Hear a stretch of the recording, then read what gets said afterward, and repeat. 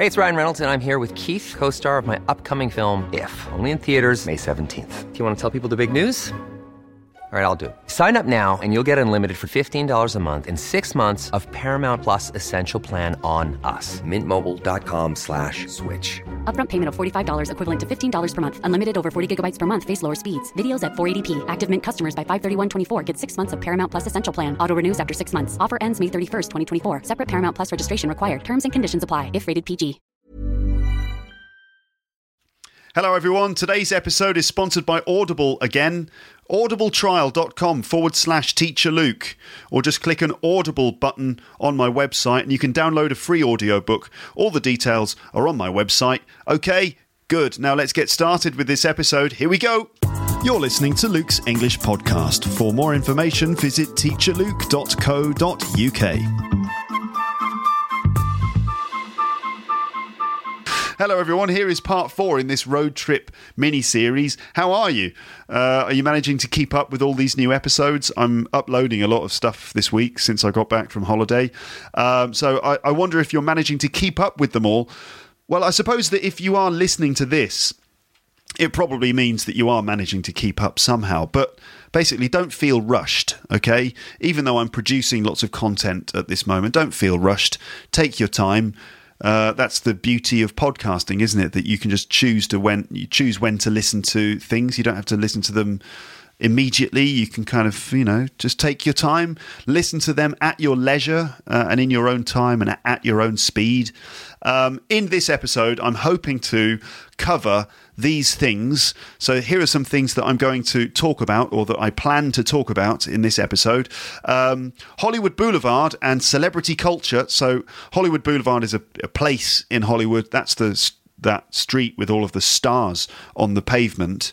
So I'm going to talk about Hollywood Boulevard and also talk generally about celebrity culture. Okay, we are going to look at an analysis of the mysterious lyrics to the song Hotel California by the Eagles, which is a kind of classic, well-known song, which is very much associated with California. So we'll do an analysis of the lyrics to that song. Also, I'm going to tell you about the extremely wealthy area of Beverly Hills. And as well as that, I'm going to explain some more differences between American and British English vocabulary. I'm going to talk about the Church of Scientology. And if there's time, I'll be talking about a journey, our continuation of our road trip to Yosemite National Park, a totally different landscape to Los Angeles, totally different thing. We're talking about big trees and mountains and waterfalls and bears and things like that. Okay, so that's what you can expect from this episode. Let's see how much of that I can actually get through in this episode. I expect that there will probably be 1 or 2 more episodes in this series before we get back to normal podcasting as usual. Thank you, as ever, for comments and messages and things which I receive from my listeners every day. Comments on the website, but also emails and feedback that I get through the website as well. On my page, teacherluke.co.uk, there is a section in the menu that says contact, and you can use that section to send me messages and to give me feedback on the podcast. And I do receive lots of stuff regularly, including suggestions and things for podcast episodes. And I actually have a big list here on my computer. I've got a big list of episodes that I want to do, or episodes that people have suggested. So it's an ever-growing list. So many different topics and things to cover. So feel free, by the way, to send me your suggestions. And if I think that it's a good subject, and most of the time they are, then I'll put them into the list, and then eventually I'll get round to doing them.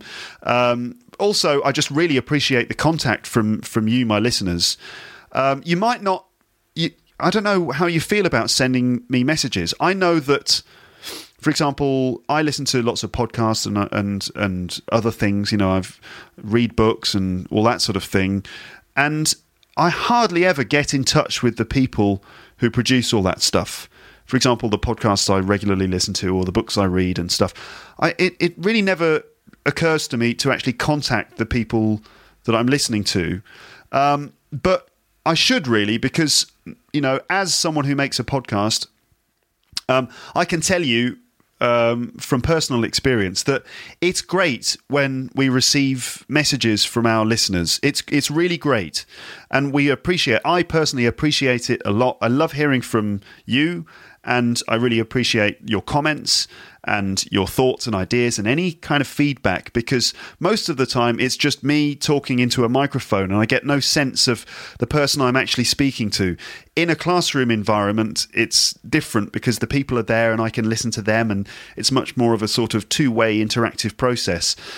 Here on the podcast, it's just me in a room on my own in front of the computer, and so it really helps me when I hear from you and I just get any kind of sense of who you are and what you like and what you are like, and all of those things. So that's great. So thank you very much for any messages that you've sent me, and of course some of the really positive comments that you make about the podcast. It's really great to get your feedback. Thank you very much. Also, don't forget, you can if you got sort of how can I put it, if you have criticisms, I know it's not always nice to read criticisms, but do send me your criticisms as well. They might not be very nice to read, but ultimately, I think it's probably good if I hear bits of criticism. I know that I can't please all the people all the time, of course, but nevertheless, I think that it's probably worth hearing some criticism. So if you think there are things that I need to change about the way I do Luke's English podcast, then, I'm open to hearing those things too. I might not be able to fulfill everything, but still, it's, I'm not just here just to listen to praise. Sometimes sort of some positive criticism can be quite useful as well, Right, I'm not inviting you to abuse me on the internet. No, of course not. But if you think there's valuable feedback that I should know, then, feel free to get in touch with me and let me know. I'll try not to be too sensitive about it. Right then, so here we are in episode 4 of this sort of epic series of podcasts about a road trip holiday that I did recently. And I'm still in Los Angeles, for God's sake. You might be thinking, can you move on? All right, I will, okay? One of the reasons why this is taking so long, and I hope that you like that. I mean, I don't really know, but I hope that you're enjoying, the story so far. One of the reasons why it's sort of taking me time to go through all of this stuff is because, well, I want to use this as an opportunity to talk about other things and to deal with other subjects. So it's not just a diary of where we went and what we did, but also I want to kind of branch out and discuss other subjects and maybe go a little bit deeper into the culture and the history of the place, and so on. So we're going to continue now, and now we're talking about Los Angeles still and Hollywood Boulevard. Now, I can't remember which day this was because, to be honest, I'm losing track of time. I can't remember which day this happened, but it doesn't really matter. Basically, at some point in the first part of our holiday, we did take a walk along Hollywood Boulevard. Hollywood Boulevard, that's a famous street because it's the one with all the stars on the ground and the names of celebrities. Sometimes you see on TV or in magazines like photos or video of celebrities having their name printed on the ground inside a golden star which is embedded into the pavement. Now, if you make it as a celebrity in Hollywood, then, that's what happens. They put a star on the pavement, and you know that you've made it because hundreds of tourists walk all over your name and they spill their Coke and coffee and ketchup and French fries on you every day. And that's the American dream, I think. Now, walking along Hollywood Boulevard and looking at the stars there, I did wonder, how do you actually get your name on a star here?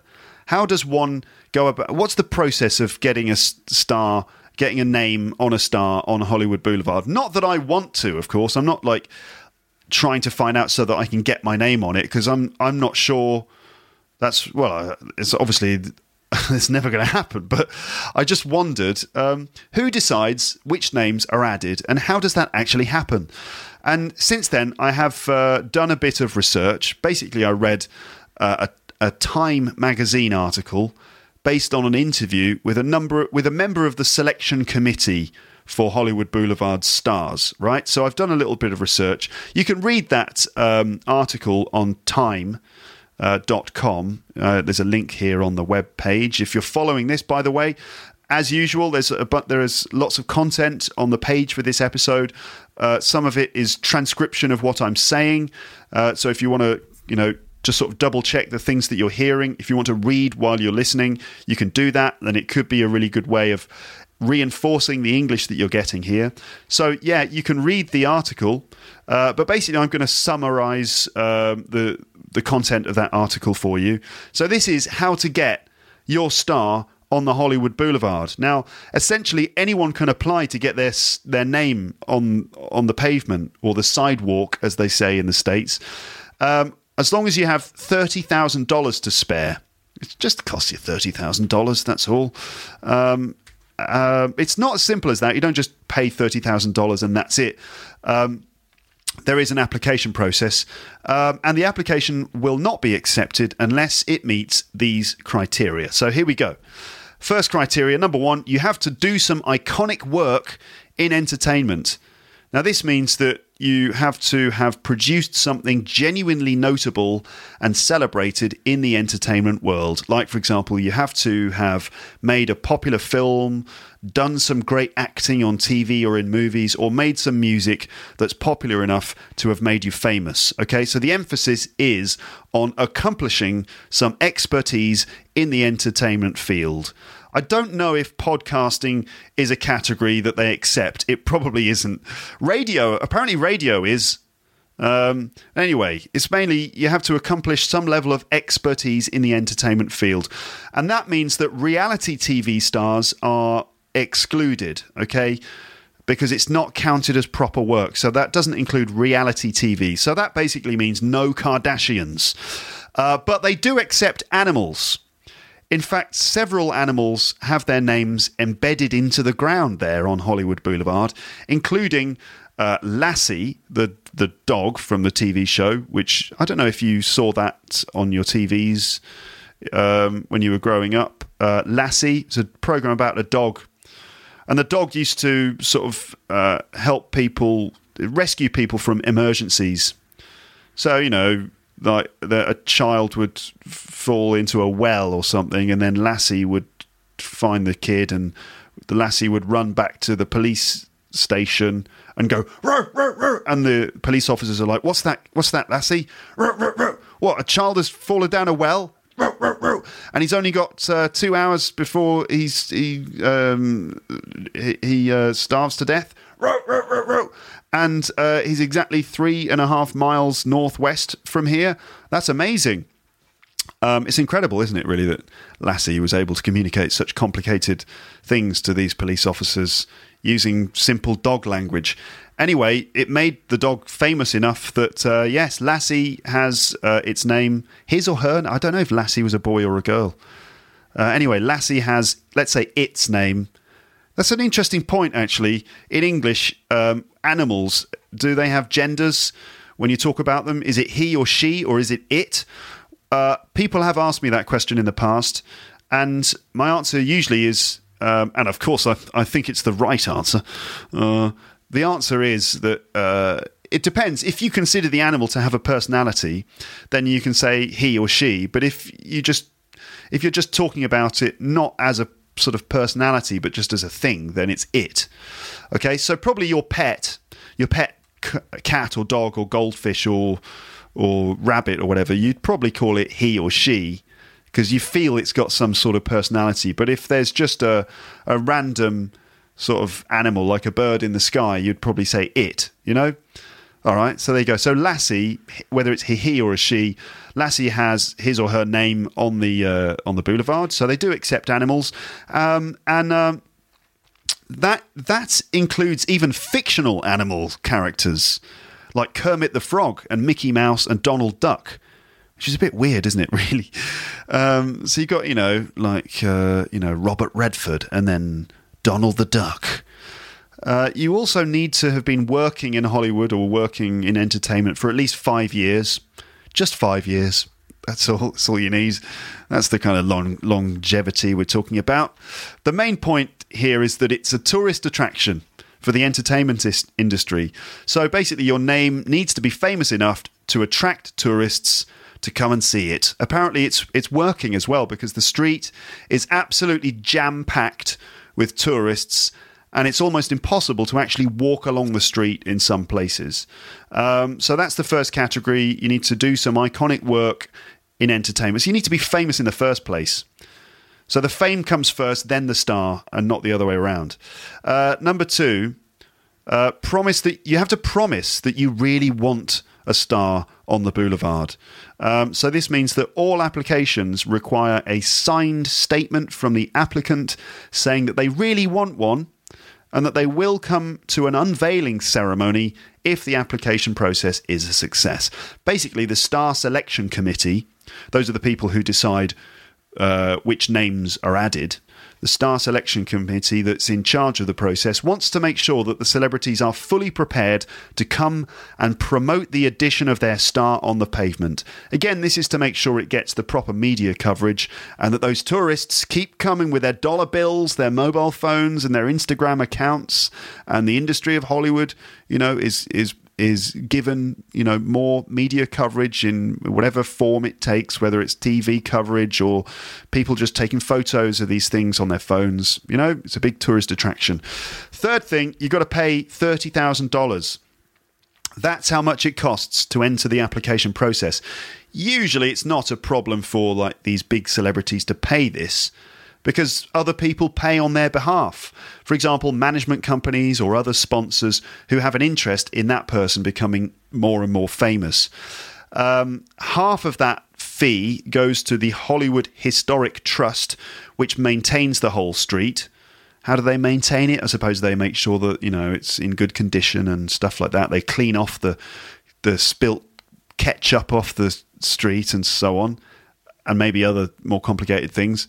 The rest is used to pay for the paving stone with the star embedded in it, and also the security and photographers at the unveiling ceremony. It seems that people's desire to be recognised as a famous person is really what fuels the economy around here. That's, the economy gets its money from the stars who want their name on it, and from all the media coverage and all of the tourists who come to check it out and spend their money on burgers and T-shirts and things. Fourth thing, you got to impress the selection committee in your application. So the application is a bit like a job interview process, I suppose. And apparently in your application, you need to impress the committee and show them what you've achieved in your career, proving that you really are a big star. So if I was to send in an application, what would I say? Well, I've won some Macmillan Dictionary Awards. Does that help? I've got lots of downloads. Look at all these nice comments on my website. I don't know if that would be enough for them. I've got nearly 3 million views on YouTube. Does that help? I wonder. I doubt it. I don't think YouTube is part of it, because, these days there are huge YouTube superstars, people who get millions and millions of views from their videos. Often these are girls who do kind of video blogs about makeup. They're some of the most popular people on YouTube. I wonder if Hollywood Boulevard will ever include those people. I suppose they probably consider them to be similar to the reality TV stars, like Kim Kardashian. I can't believe I'm talking about her on this podcast. I'm going to deal with her later, because I went to Beverly Hills and it was like Kim Kardashian land. So I'll talk about that in a bit. You've got to prove that you really are a big star. So you need to sell yourself to the selection committee. And then the fifth thing, you can choose your spot on the boulevard. So it is possible to choose where your star is placed on the boulevard. And the bigger you are as a celebrity, the more control that you have over this. So do you want to be placed in front of McDonald's, for example, or do you want to be placed in front of the famous Chinese theatre cinema where all the premieres take place? Now, your power to negotiate the location of the star depends on your status in Hollywood. And apparently Clint Eastwood is a very high-ranking member of the Hollywood establishment, of course. You know, long career as a movie star, and now he's a celebrated director and an Oscar winner, and he's like right up there at the top of the star system. Clint Eastwood was accepted by the committee years ago, but he never completed his application. But nevertheless, they have kept a space free for his star in a prime location, right in front of that famous cinema. So that's how much of a star he really is in Hollywood. They've kept the best space for him free. Muhammad Ali, obviously another huge star, in this case from the world of sports, he didn't want people walking on his name. He didn't want it to be on the floor. He didn't want people to walk on his name. So the committee agreed to put his star on the wall. And you might be thinking, on the wall of what? Well, Ali's name, Muhammad Ali's name, is on the wall of the Hollywood and Highland Shopping Centre. Nice. I wonder if you can buy a George Foreman grill in that shopping centre. I wonder. So there you go. That's how you do it. That's how you get your name written on a star on the Hollywood Boulevard. What's it really like there on Hollywood Boulevard? What's it really like? Well, essentially, it's like a bigger version of Oxford Street. You know, it's full of cheap attractions and huge crowds of tourists. And in my opinion, it's a little bit tacky. What do I mean by tacky? I just mean it's sort of, it's not the most tasteful part of the town. In the same way that sort of Oxford Street's a bit tacky. Sure, there are a few nice, good shops on Oxford Street. You can get, some fashionable clothes at Topshop and things like that. But a lot of Oxford Street's a bit tacky, really. It's just crowded and there's lots of souvenir gift shops and things like that, and kind of like branded caps and cups with the picture of the Queen on it, and that's Oxford Street. So it's the same kind of thing, but for Hollywood, really. So it's like a bigger version of Oxford Street. A little bit tacky. You can't get much decent food there except burgers and pizza. I don't really recommend it, in the same way that I don't recommend Oxford Street that much, except for some of the shopping that you can do in the Oxford Street area. I don't really recommend Hollywood Boulevard.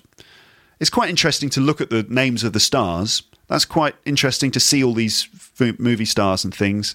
And as we walk, on the day that we're there, as we walk along the street, squeezing between people, we saw names of people. Most of them are dead, in fact, which is kind of a bit creepy somehow. I don't know why. There are loads and loads of names that I've never, ever heard of. In fact, the majority of the names are just people that I don't know, like old celebrities that have had their name there for years and just sort of have become forgotten, or who aren't really internationally famous. And I'm struck by the thought that fame itself is a really fleeting thing. Do you know what I mean? If fame is fleeting, by fleeting I mean that it doesn't last long. What's the attraction of fame, really? What's the attraction? Why do people want to be famous? Or why is it considered to be something worth achieving? Achieving? I've just created a new word. That's when you achieve things in the evening. Achieving. You got achieve a schnorning as well. That's when you achieve things in the morning. And then achieve. Oh no, it's just achieve. Anyway, achieving, not achieving. What was I? Yeah, why is it something that people think is worth achieving?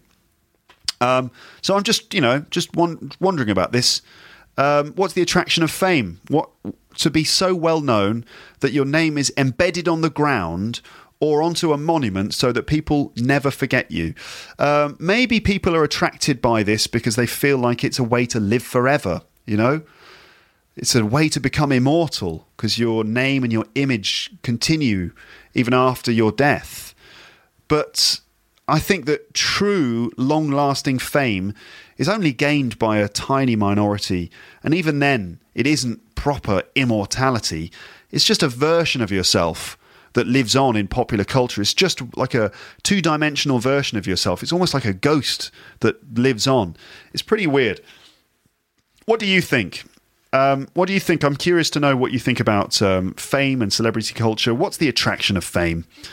Would you like to have your name on Hollywood Boulevard? Would that be an achievement?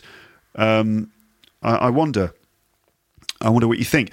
I've said it before in this series, and I will probably say it again. Los Angeles is actually a mysterious place. I've tried to describe this already in the series. It's just a general feeling that's hard to put into words. But there's a lot of light and dark in this town, and that, I think, is part of the sort of glamour and romance of it. I mean, in terms of the light, obviously you've got the climate and the beach, and it's just a great place to be. It's fantastic fun. And also in terms of the image, you know, movie stars, they shine bright and there's so much glamour. But there's also, in Los Angeles, there is also, you know, poverty, homelessness, and broken dreams. So many young people have come to Los Angeles and then ended up sort of corrupted by the place or hurt by their own idealism and naivety. Some of them died young and in tragic circumstances. Think of the girl that I mentioned previously I think it's the last episode, Peg Entwistle, the girl who jumped off the Hollywood sign in 1932.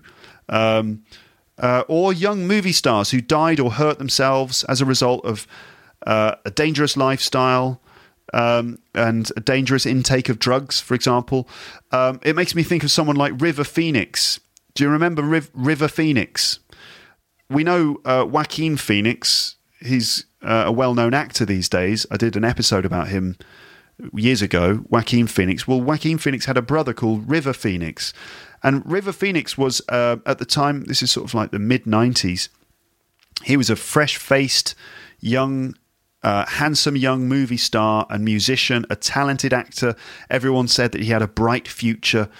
And he came to Hollywood and he seemed to get deep into the slightly darker side of celebrity life in Hollywood, and ultimately and tragically he died from an overdose on the doorstep of the Viper Club, which is a nightclub which at the time was partly owned by Johnny Depp. And the story of River Phoenix just seems to be typical of so many other young people like him.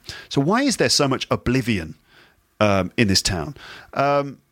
Also, so much of the writing and films and music, and I mean the really good stuff at least, that comes out of Los Angeles seems to be essentially about some sense of a loss of innocence or the end of the American dream, the darkness under the surface of American values, or dealing with vice, particularly in the form of alcohol and drugs, and the dark side of these things. It's as if California represents the highest attainment of the American dream, but is also the place that can turn those dreams into a grim and empty wilderness of the soul. You know, is it the American dream or the American nightmare? Some of the detective stories, you know, the film noir style stories and movies that are based on work by people like Chandler, the songs of the Eagles, which, as we're going to discover, are not quite as sunny and sunny and positive as you might expect, and the work of other bands, the writing of Ginsberg, Bukowski, William Burroughs, Jack Kerouac, the comics of Robert Crumb, and so on. All of this work seems to come to mind. I realised that I am talking about some slightly dark themes here in what you might have expected to just be a description of a romantic honeymoon. Well, let me assure you, we did have some really nice romantic moments together, of course, on our trip. There was plenty of sunshine and good times and romantic dinners and so on. But as well as that, we had a really great time getting to know the place and soaking up the atmosphere of the areas that we visited. And one of my main aims in these episodes is to try and get under the skin of California a bit and try and sort of, you know, deliver you something with a bit more insight and a bit more depth than just a description of a holiday. So let's consider some songs, shall we? Let's consider some songs that deal with the things that I've been talking about, and songs that might be able to kind of get across these ideas more effectively, because sometimes music is the best way to communicate these slightly abstract ideas and things. What kind of songs am I thinking about? Well, there's one example is the song Californication by the Red Hot Chili Peppers. You know that one? Californication. Maybe I can just play the intro to it so that you know the song, you know the one I'm talking about. So if you don't recognise the name of the song, let me just play you a few seconds of the song just to jog your memory. This is Californication. Here it is.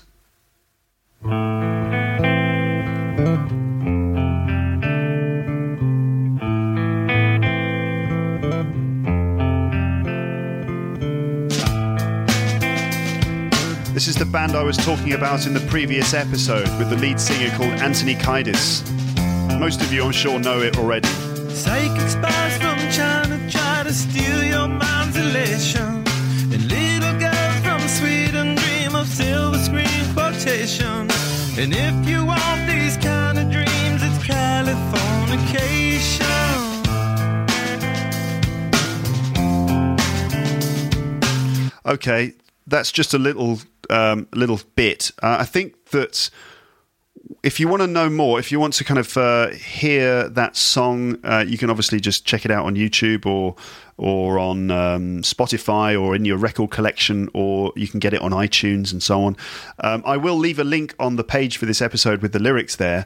I might come back to that song later on in this episode, but I also thought that we could go back to that song Hotel California and explore the meaning of that one, because I think if there's any song, any pop song that is associated with California, any song that is played on television whenever they deal with, you know, California from a tourist point of view, it's always this one. And it's an iconic song, and it's a very well-known song. It's perhaps one of the most well-known rock pop songs ever. There's probably, you know, Stairway to Heaven, and this one. So let's have a look at California. Let's have a look at Hotel California and explore the meaning of the song, because there are loads of different interpretations of the meaning of this song, including some pretty far out suggestions that it's about Satanism or drug addiction. I think probably the latter, Satanism, is no, wait a minute. I think the latter, that's drug addiction, is far more likely than it being about Satanism. But let's see. And one of the cool things about, you know, film and music and stuff is that you can interpret the lyrics in many different ways. There are lots of different interpretations. So let's have a look at Hotel California. Now, am I going to play the whole song to you? I'm not sure I really should play the whole. It's quite long, you see. I'll play the introduction again just to kind of get you back in the headspace of the song. So I'm going to play the introduction to Hotel California to you now. Let me just find it here on my computer. I've got it here somewhere. I don't know why I'm speaking like this now. I suddenly come from the southwest of England. The Eagles weren't from Dorset. No, they weren't originally from California, the Eagles, but they moved to California and made their success in California and became hugely famous and rich and successful rock stars. And they kind of got pulled into the world of California rock music success and all of the hedonism that goes along with that. And I think that a lot of their songs, in fact, as well as celebrating all of the sort of cliches that we know about California, like it being a sunny place and beautiful women, like the Beach Boys sang, you know, I wish they all could be California girls. I think the Eagles also managed to deal with some of the darker themes that are part of the kind of 1970s version of that part of the world. And that means that, you know, after the hippie dream had sort of gone a bit dark, and there's lots of people burned by experiences with drugs and things, and also the way that you know, just the success of being a rock star can have its darkest things going on. Let me just play the intro to Hotel California just to get you in the headspace of the song again. Here it is.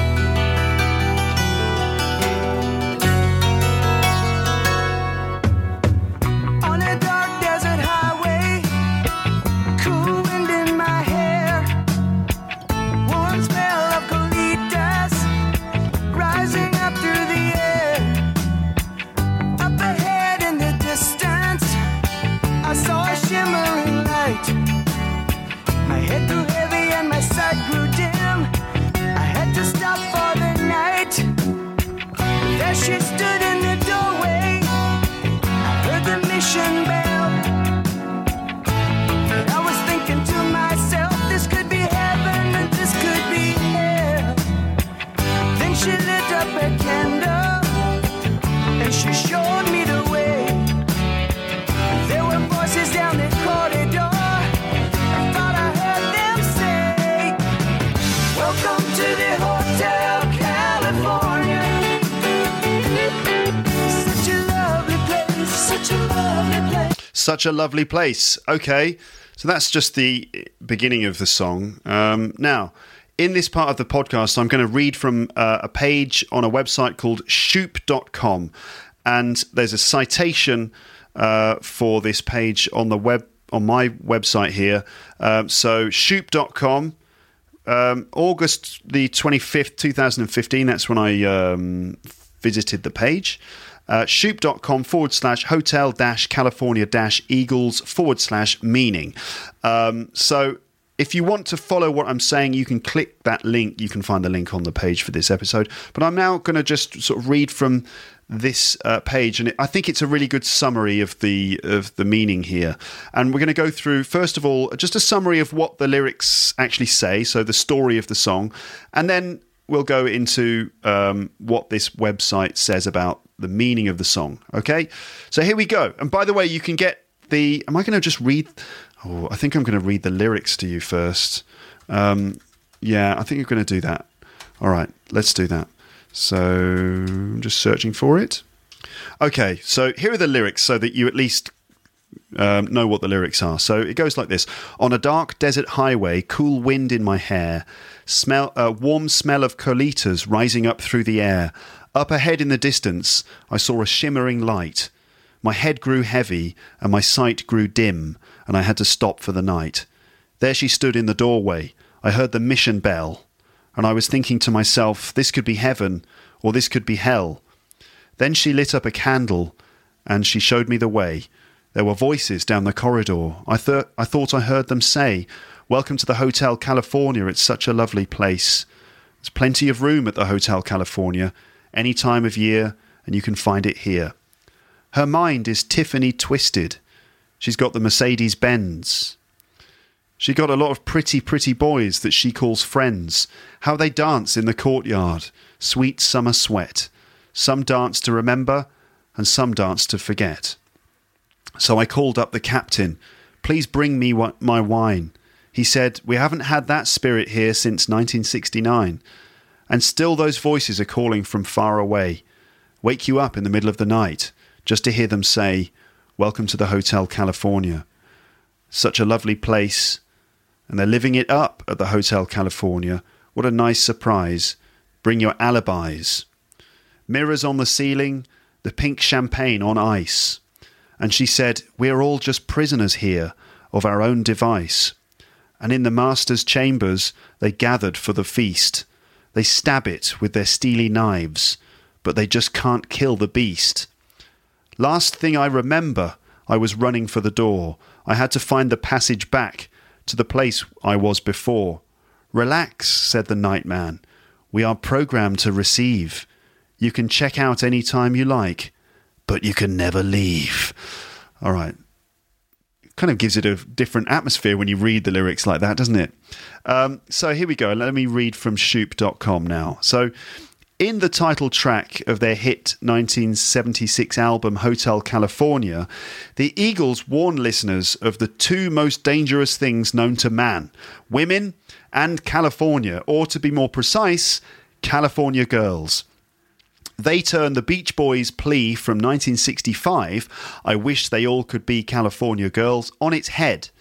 Apparently, something drastic happened to girls from the Golden State between 1965 and 1976, and by the time they wrote Hotel California, the Eagles had come to the conclusion that the cutest girls in the world also came with a lot of baggage. But before we dive a little deeper into this song, let's go over the basic sequence of events described in this ballad. As the story unfolds, the speaker is driving on a dark desert highway late at night. He feels the wind in his hair and smells some desert flowers. Before long, he starts to feel drowsy and stops at a hotel for the night. You guessed it, it's the Hotel California. A mysterious woman stands and greets him at the door like a Homeric siren, luring the wearied traveller with her seductive song. This female figure plays a central role in the song, though we never learn all that much about her.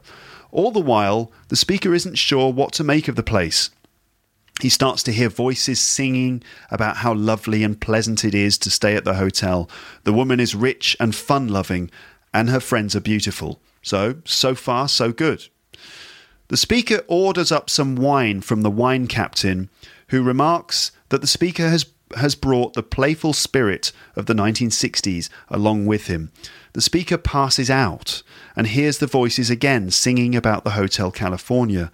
This time, however, they mention something about having an alibi to prove their innocence. This tidbit is the first suggestion that all might not be well at our quaint hotel. The speaker notices how swanky the place is, but then the woman tells him that everyone at the hotel is a prisoner of his or her own making. Everyone shows up for dinner in the room of the master. Who is this master character? And then they stab at some animal or beast that won't die. Naturally, this sends our speaker running for the exit, but now he can't find the exit. The person who watches over the hotel tells him not to worry because he won't ever be able to escape from the hotel. And such is the fate of our weary travelling narrator. The very first few lines of the song take us to the long, straight highways of California and the American Southwest, which serves as a powerful symbol of freedom, desolation and recklessness in songs by the Eagles. The song title suggests a sunny, laid-back place where people drink lots of pomegranate juice and practice yoga, but it also hints that the state of California, or more accurately, the idea of California, is not really home to anyone. It's a place for people who are between destinations, transients. One central theme in Hotel California is the disconnect between popular perceptions of California versus the reality. Don Henley, the guy who wrote the lyrics, so Don Henley's masterful lyrics focus much of their attention on this theme of perceptions of California in the American collective imagination versus the reality of the Golden State. Don Henley's lyrics certainly have a flair for the dramatic, as he effortlessly transforms the mood and tone of the story. What once seemed like a small desert paradise quickly turns into a gothic horror. In many ways, this is a story about California in general and Los Angeles in particular. Don Felder, the guitarist for the Eagles, who wrote the tune for Hotel California, has talked about how the song was inspired by driving into Los Angeles filled with high expectations that were later disappointed. If you drive into LA at night, you can just see this glow on the horizon of lights and the images that start running through your head of California and all the dreams that you have. To many, the speaker in Hotel California included, Los Angeles seems like a beautiful oasis on the edge of a dark, squalid desert. Hundreds of thousands of people have migrated to California in search of sunshine, beautiful women, money and fame. Yet many find this dream to be a mirage. As the night man of the hotel explains, we are programmed to receive.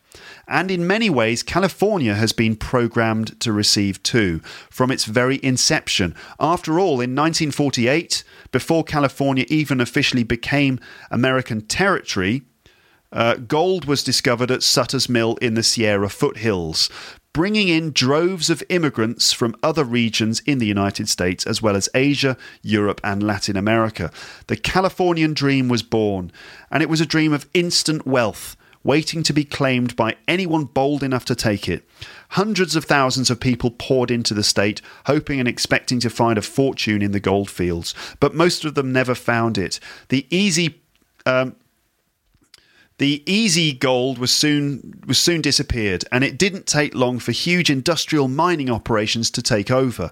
Within a few years, most individual miners were reduced from independent treasure seekers to dependent wage labourers. So in some sense, a kind of false hope was written into the fabric of California from its very inception.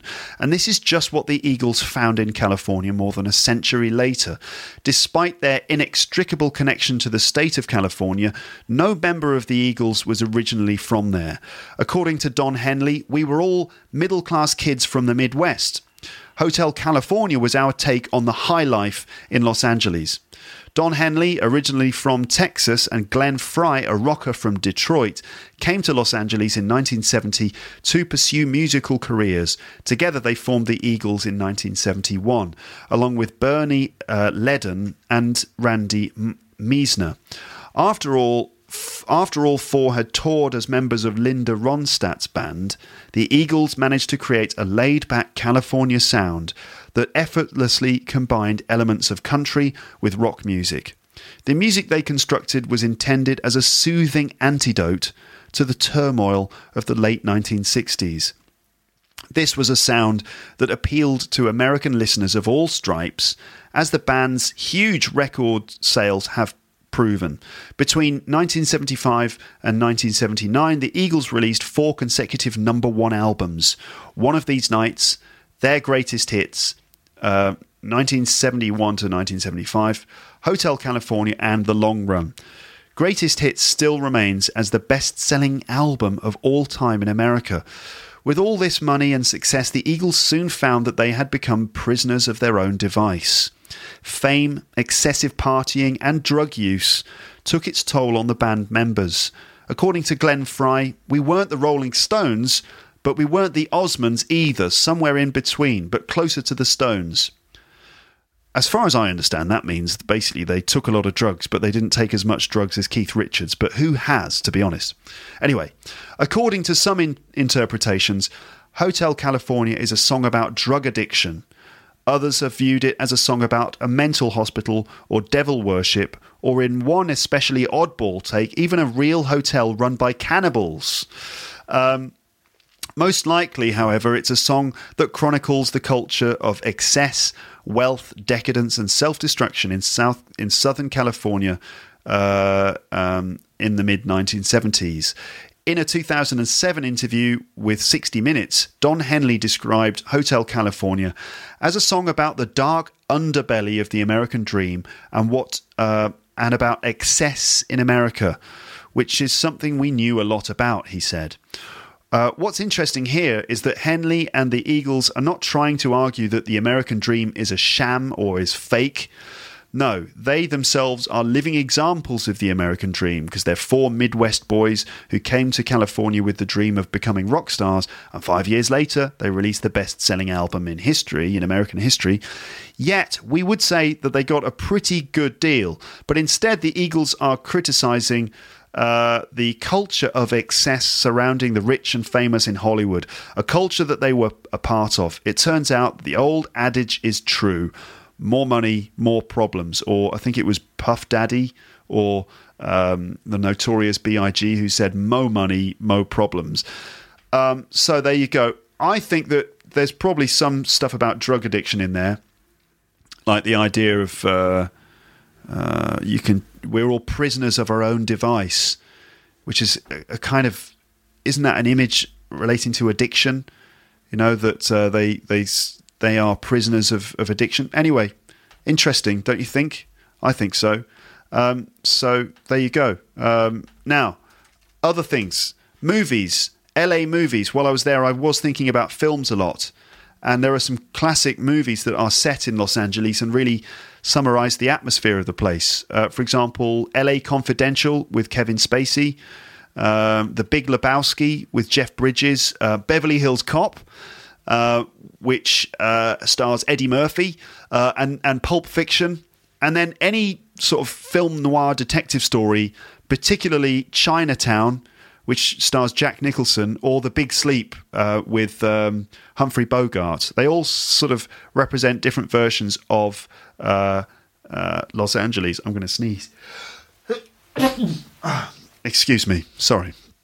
So, Beverly Hills. I just mentioned Beverly Hills Cop. Well, we visited Beverly Hills, and this is a really rich town, which is undeniably beautiful and well kept, with palm tree-lined streets, lovely properties, and very smart shop fronts and boutique stores.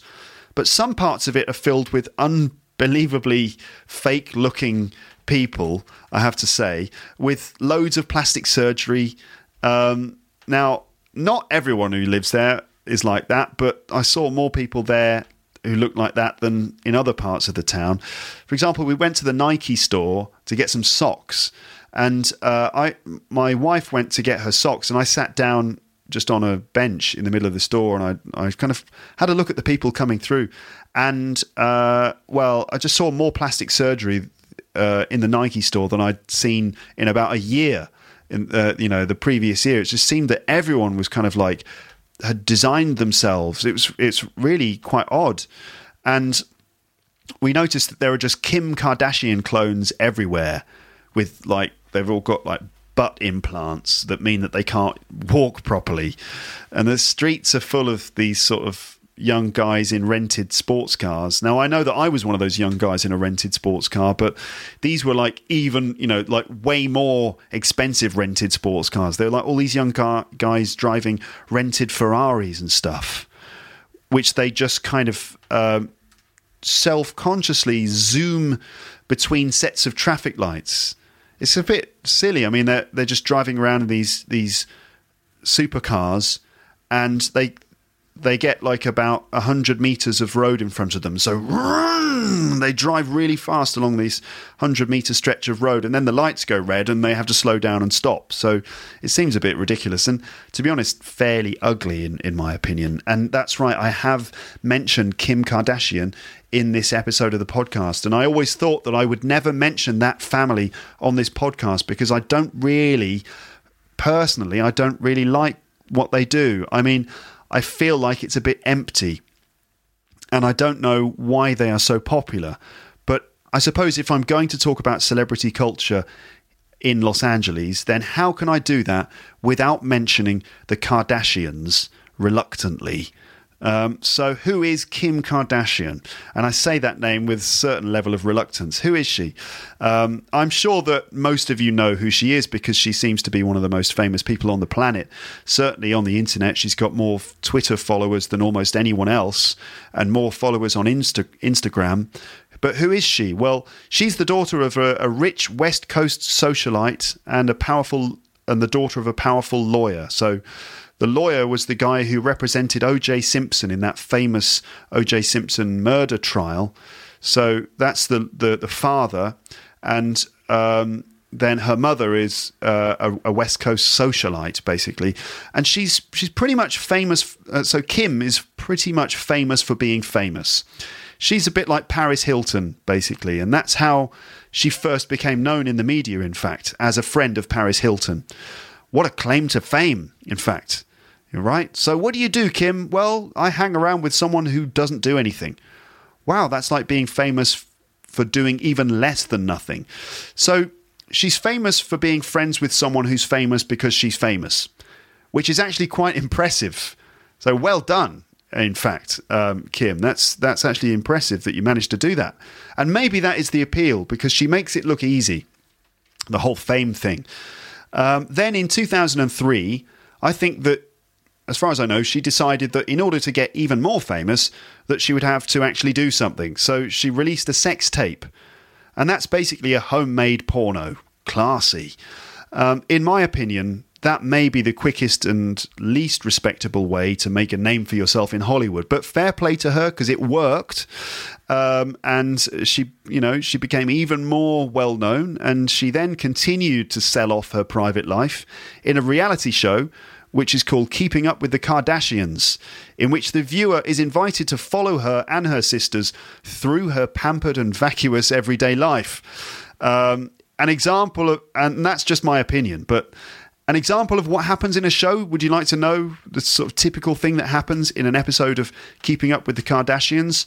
Well, I just had a look on Wikipedia for some show summaries, and here's what I found from a random entry in Series 3 of the show. Okay, so here's a summary of episode 22, and it goes like this. Episode 22, Khloe faces pressure about her weight when she decides to do PETA's I'd Rather Go Naked Than Wear Fur campaign. Chris and Courtney confront Kim about her shopping addiction, and Kim gets laser eye surgery after struggling to see herself in a mirror at a dance rehearsal. I imagine that was a huge crisis. Not being able to see yourself. I can't see myself in the mirror. Quick, get me laser eye surgery immediately. Bruce is anxious to talk to Kendall and Kylie about his colonoscopy. So there you go. That's a sort of summary of what you can expect from Keeping Up with the Kardashians. What's a colonoscopy, you might think? Well, that's basically when a doctor inspects your colon by sticking a big camera up your bum. Okay, so you get the general idea. It takes sort of revealing intimate areas of your private life to a new level. So my problem...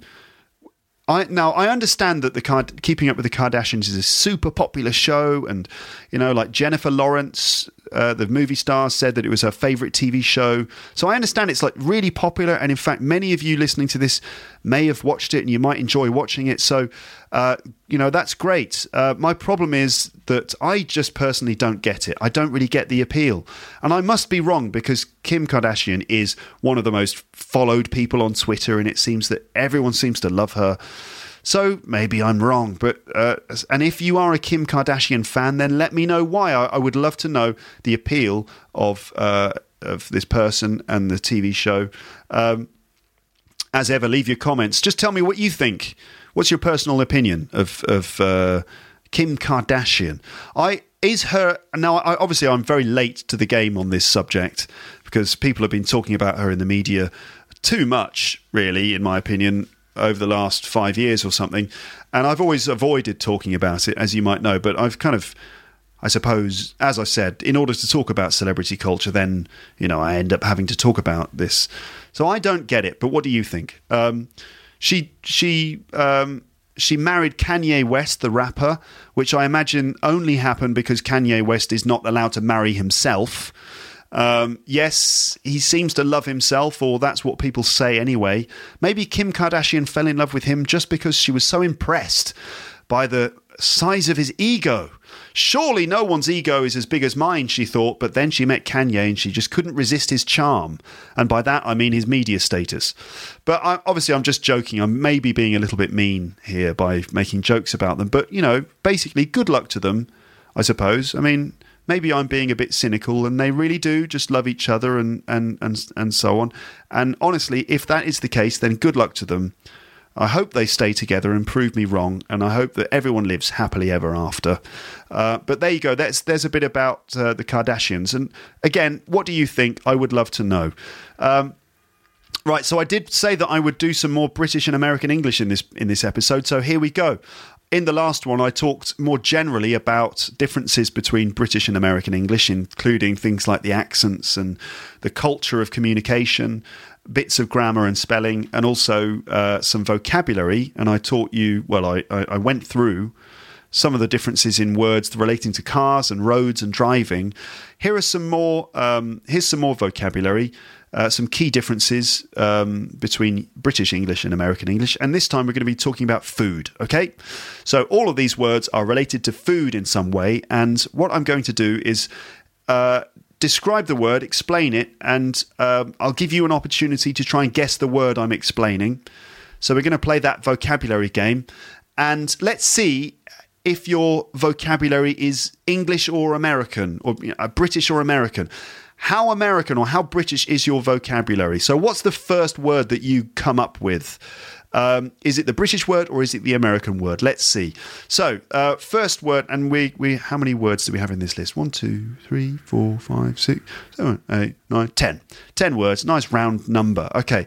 So the first word is, let's say you've just ordered a burger and you want to know if that burger comes with some other stuff on the plate. And what's the most common thing that a burger comes with?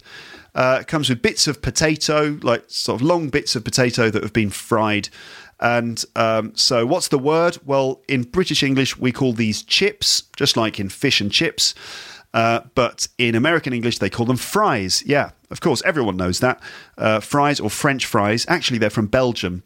But anyway, they're known as French fries. So chips in the UK and fries in the USA. But watch out, because in America, chips means something else. So the other thing is, let's say you've gone to the pub and you've ordered a pint of beer and you want something to snack on, and you order a little plastic bag and you open it.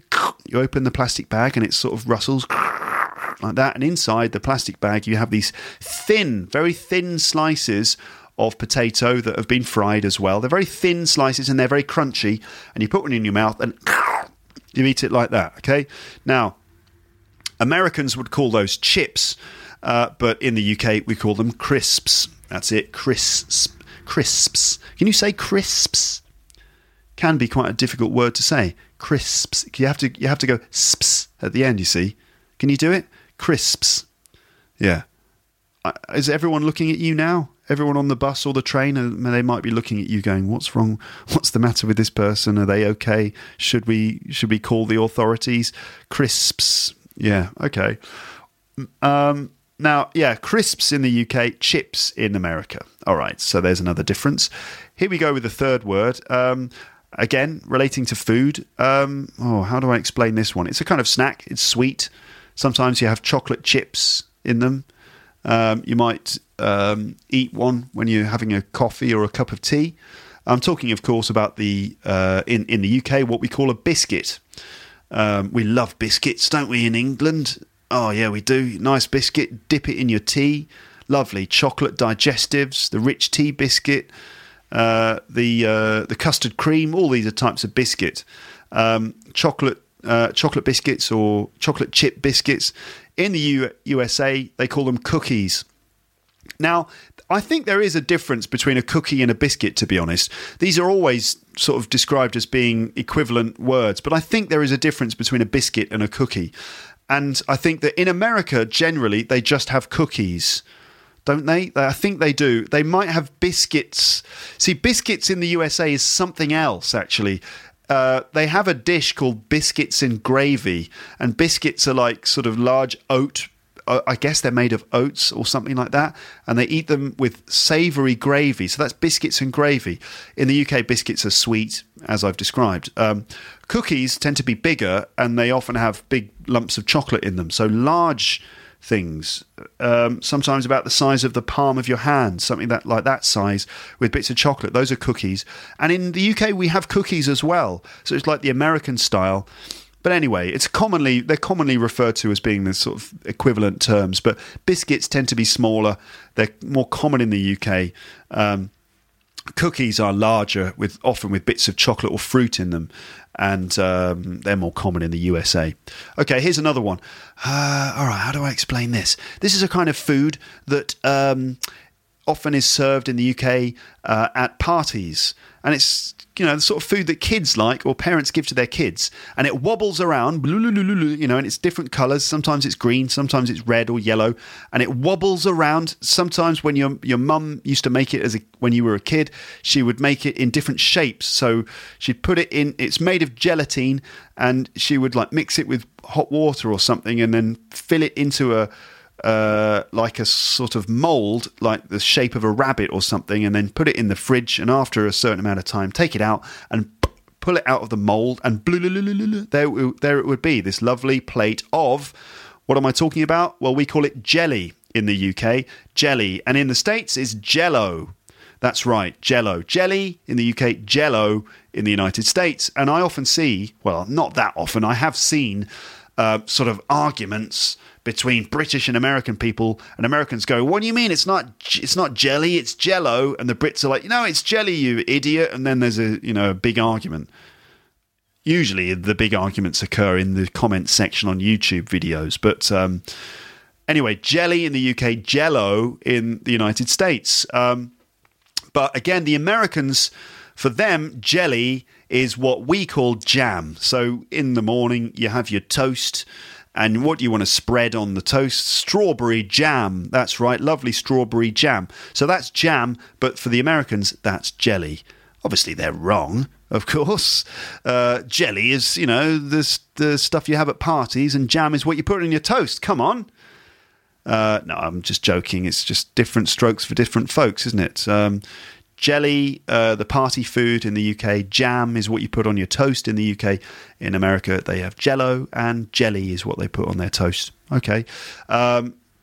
Next thing is I'm abandoning the game. I can't be bothered because you know these words already. Next one is sweets, basically sweets. So that's sugary things that kids like to eat, and they buy them from the sweet shop in bags, and you eat sweets and you get little sugary things, very bad for your teeth. Sweets.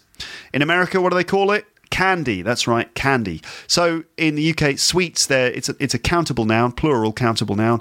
In America, candy is an uncountable noun. So there you go, sweets and candy. Treacle. Treacle is a kind of very thick, sugary sauce. You might put it on a cake as part of an English dessert. So it's treacle. Treacle is very thick. It's like caramel, but hotter. And you put it on puddings or desserts in the UK. That's treacle. In America, they call it molasses. Okay, a less commonly used word there anyway. Okay, here's another one. You go to the local fair, that's the fairground, and they've got the fair has come to town, and there's a circus, and there are little rides that you can go on, and there's maybe a Ferris wheel, and you can go around the Ferris wheel. It's goes up and it goes down, a bit like the London Eye, but smaller. There's a Ferris wheel, and there's a Helter Skelter, which is like a big tower, and you slide down a curving wooden slide that goes all the way around the Helter Skelter in a it's this is a county, like a local fair. Okay, fairground. And when you're at the fair, what's the thing that you eat? The sweet stuff that you eat. It's really great. People make it quite easily. They put a bunch of sugar in a thing that spins round, and I think they put some pink dye in there as well. And you take a stick and you move the stick around inside this drum with all the sugar spinning around inside it, and it kind of collects this kind of cloud. It looks like a big pink cloud of sugar around a stick, and then the children love to eat it, and it's very bad for your teeth. What do we call that in the UK? It's called candy floss. Candy floss. And in America, well, of course, they call it cotton candy, don't they? Cotton candy. Cotton candy. So candy floss in the UK, cotton candy in America. What about a couple of vegetables? The aubergine. We call it the aubergine in the UK. It's that purple vegetable. It's kind of round. If you eat what do you call it? Falafel. There's usually some aubergine in a nice falafel wrap. Yum yum yum. Aubergine. So it's a kind of a fairly fat-looking purple shiny vegetable. Okay, aubergine. In America, they call it eggplant. And then another vegetable is the courgette. That's what's that? It's a bit like an aubergine, but it's slimmer. It's green. It's slimmer than an aubergine, but fatter than a carrot. And it's green, and it's sort of darkish green. It holds lots of water. That's the courgette. And in America, they call it what? What do they call it? The zucchini, which is quite a cool name. In fact, both of those names I like those words. The courgette. The courgette sounds like an American sports car, don't you think? Introducing the new Chevrolet Courgette, the healthiest and greenest American sports car ever. And then the zucchini. Zucchini sounds like it could be some sort of Italian man. Mr. Zucchini, I don't know, just an idea. So there you go, some more American and British English for you. All right. So that's we're now at about nearly 1 hour and 10 minutes into this episode. In the next one, we're going to drive to Yosemite National Park. Okay, and so we're going to get some stuff about Yosemite National Park. And my wife and I had quite an adventure in Yosemite. In fact, we had a bit of a drama on the mountainside. So listen to the next episode and you'll hear me talking about this drama we had on the mountainside. Quite an interesting experience. So you can look forward to that. That's it. I think what I'm going to do now is go back to the song Californication, that Red Hot Chili Peppers song. And instead of just playing you the original version, which I sort of legally shouldn't really do, instead I'm gonna play it for you on the ukulele. Now, the Red Hot Chili Peppers are obviously brilliant sort of hard funk rock band. Flea and John Frusciante and Chad Smith, who looks like Will Ferrell, and Anthony Kiedis, they're just really tight sort of funk rock band. It sounds brilliant. Really great group. I'm going to try and replicate that using a ukulele. I'm not promising anything. I don't promise that it's going to be brilliant. And also, if you don't want to hear me singing, then let's just say that this is the end of the episode, all right? In fact, what I'll do is I'll end the episode, I'll play the jingle, and if you don't want to hear the song, you don't have to, all right? You can just stop, and everyone's happy. But if you want to hear me sing Californication, if you want to listen to the lyrics of Californication, then just keep listening, and you'll be able to listen to it. Okay? All right, then. Thanks so much for listening to the episode. Hold on and listen to me singing if you want to. Otherwise, that's the end of the episode. Thanks a lot for listening. I'll speak to you again soon. But for now, it's time to say goodbye. Bye. Thanks again for listening to Luke's English podcast. For more information, visit teacherluke.co.uk.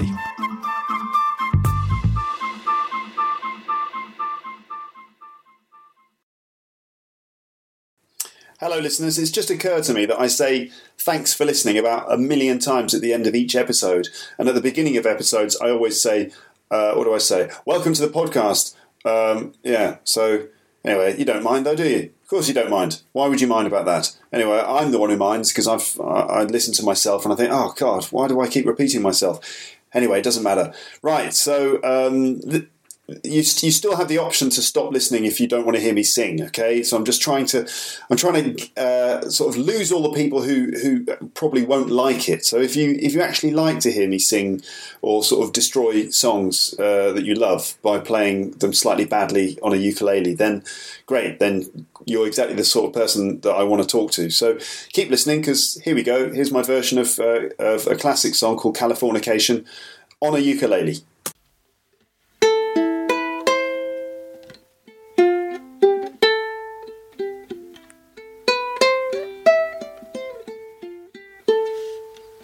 Psychic spies from China try to steal your mind's elation, and little girls from Sweden dream of silver screen quotations. And if you want these kind of dreams, it's Californication.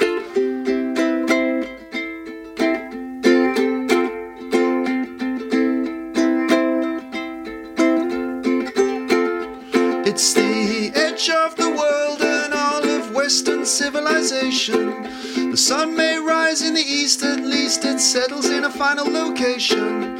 It's understood that Hollywood sells Californication.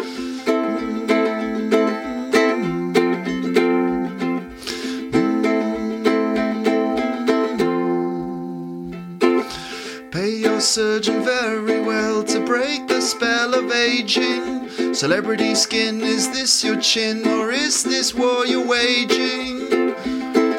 Firstborn unicorn, hardcore soft porn, dream of Californication, dream of Californication.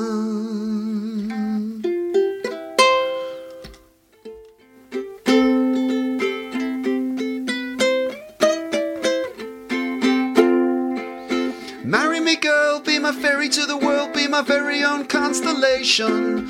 Teenage bride with a baby inside, getting high on information. And buy me a star on the boulevard, it's Californication.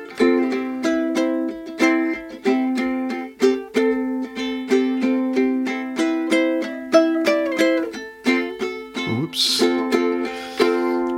Space may be the final frontier, but it's made in a Hollywood basement. And Cobain, can you hear the spheres singing songs off station to station?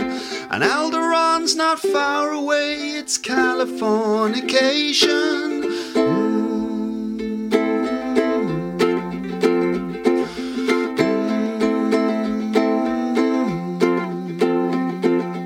Born and raised by those who praise control of population. Everybody's been there, and I don't mean on vacation. Firstborn unicorn, hardcore soft porn, dream of Californication, dream of Californication, dream of Californication. Dream of Californication. Right, that was my version of Californication. Sorry if I ruined it for you. That's it. Thanks for listening. Speak to you again soon. Bye.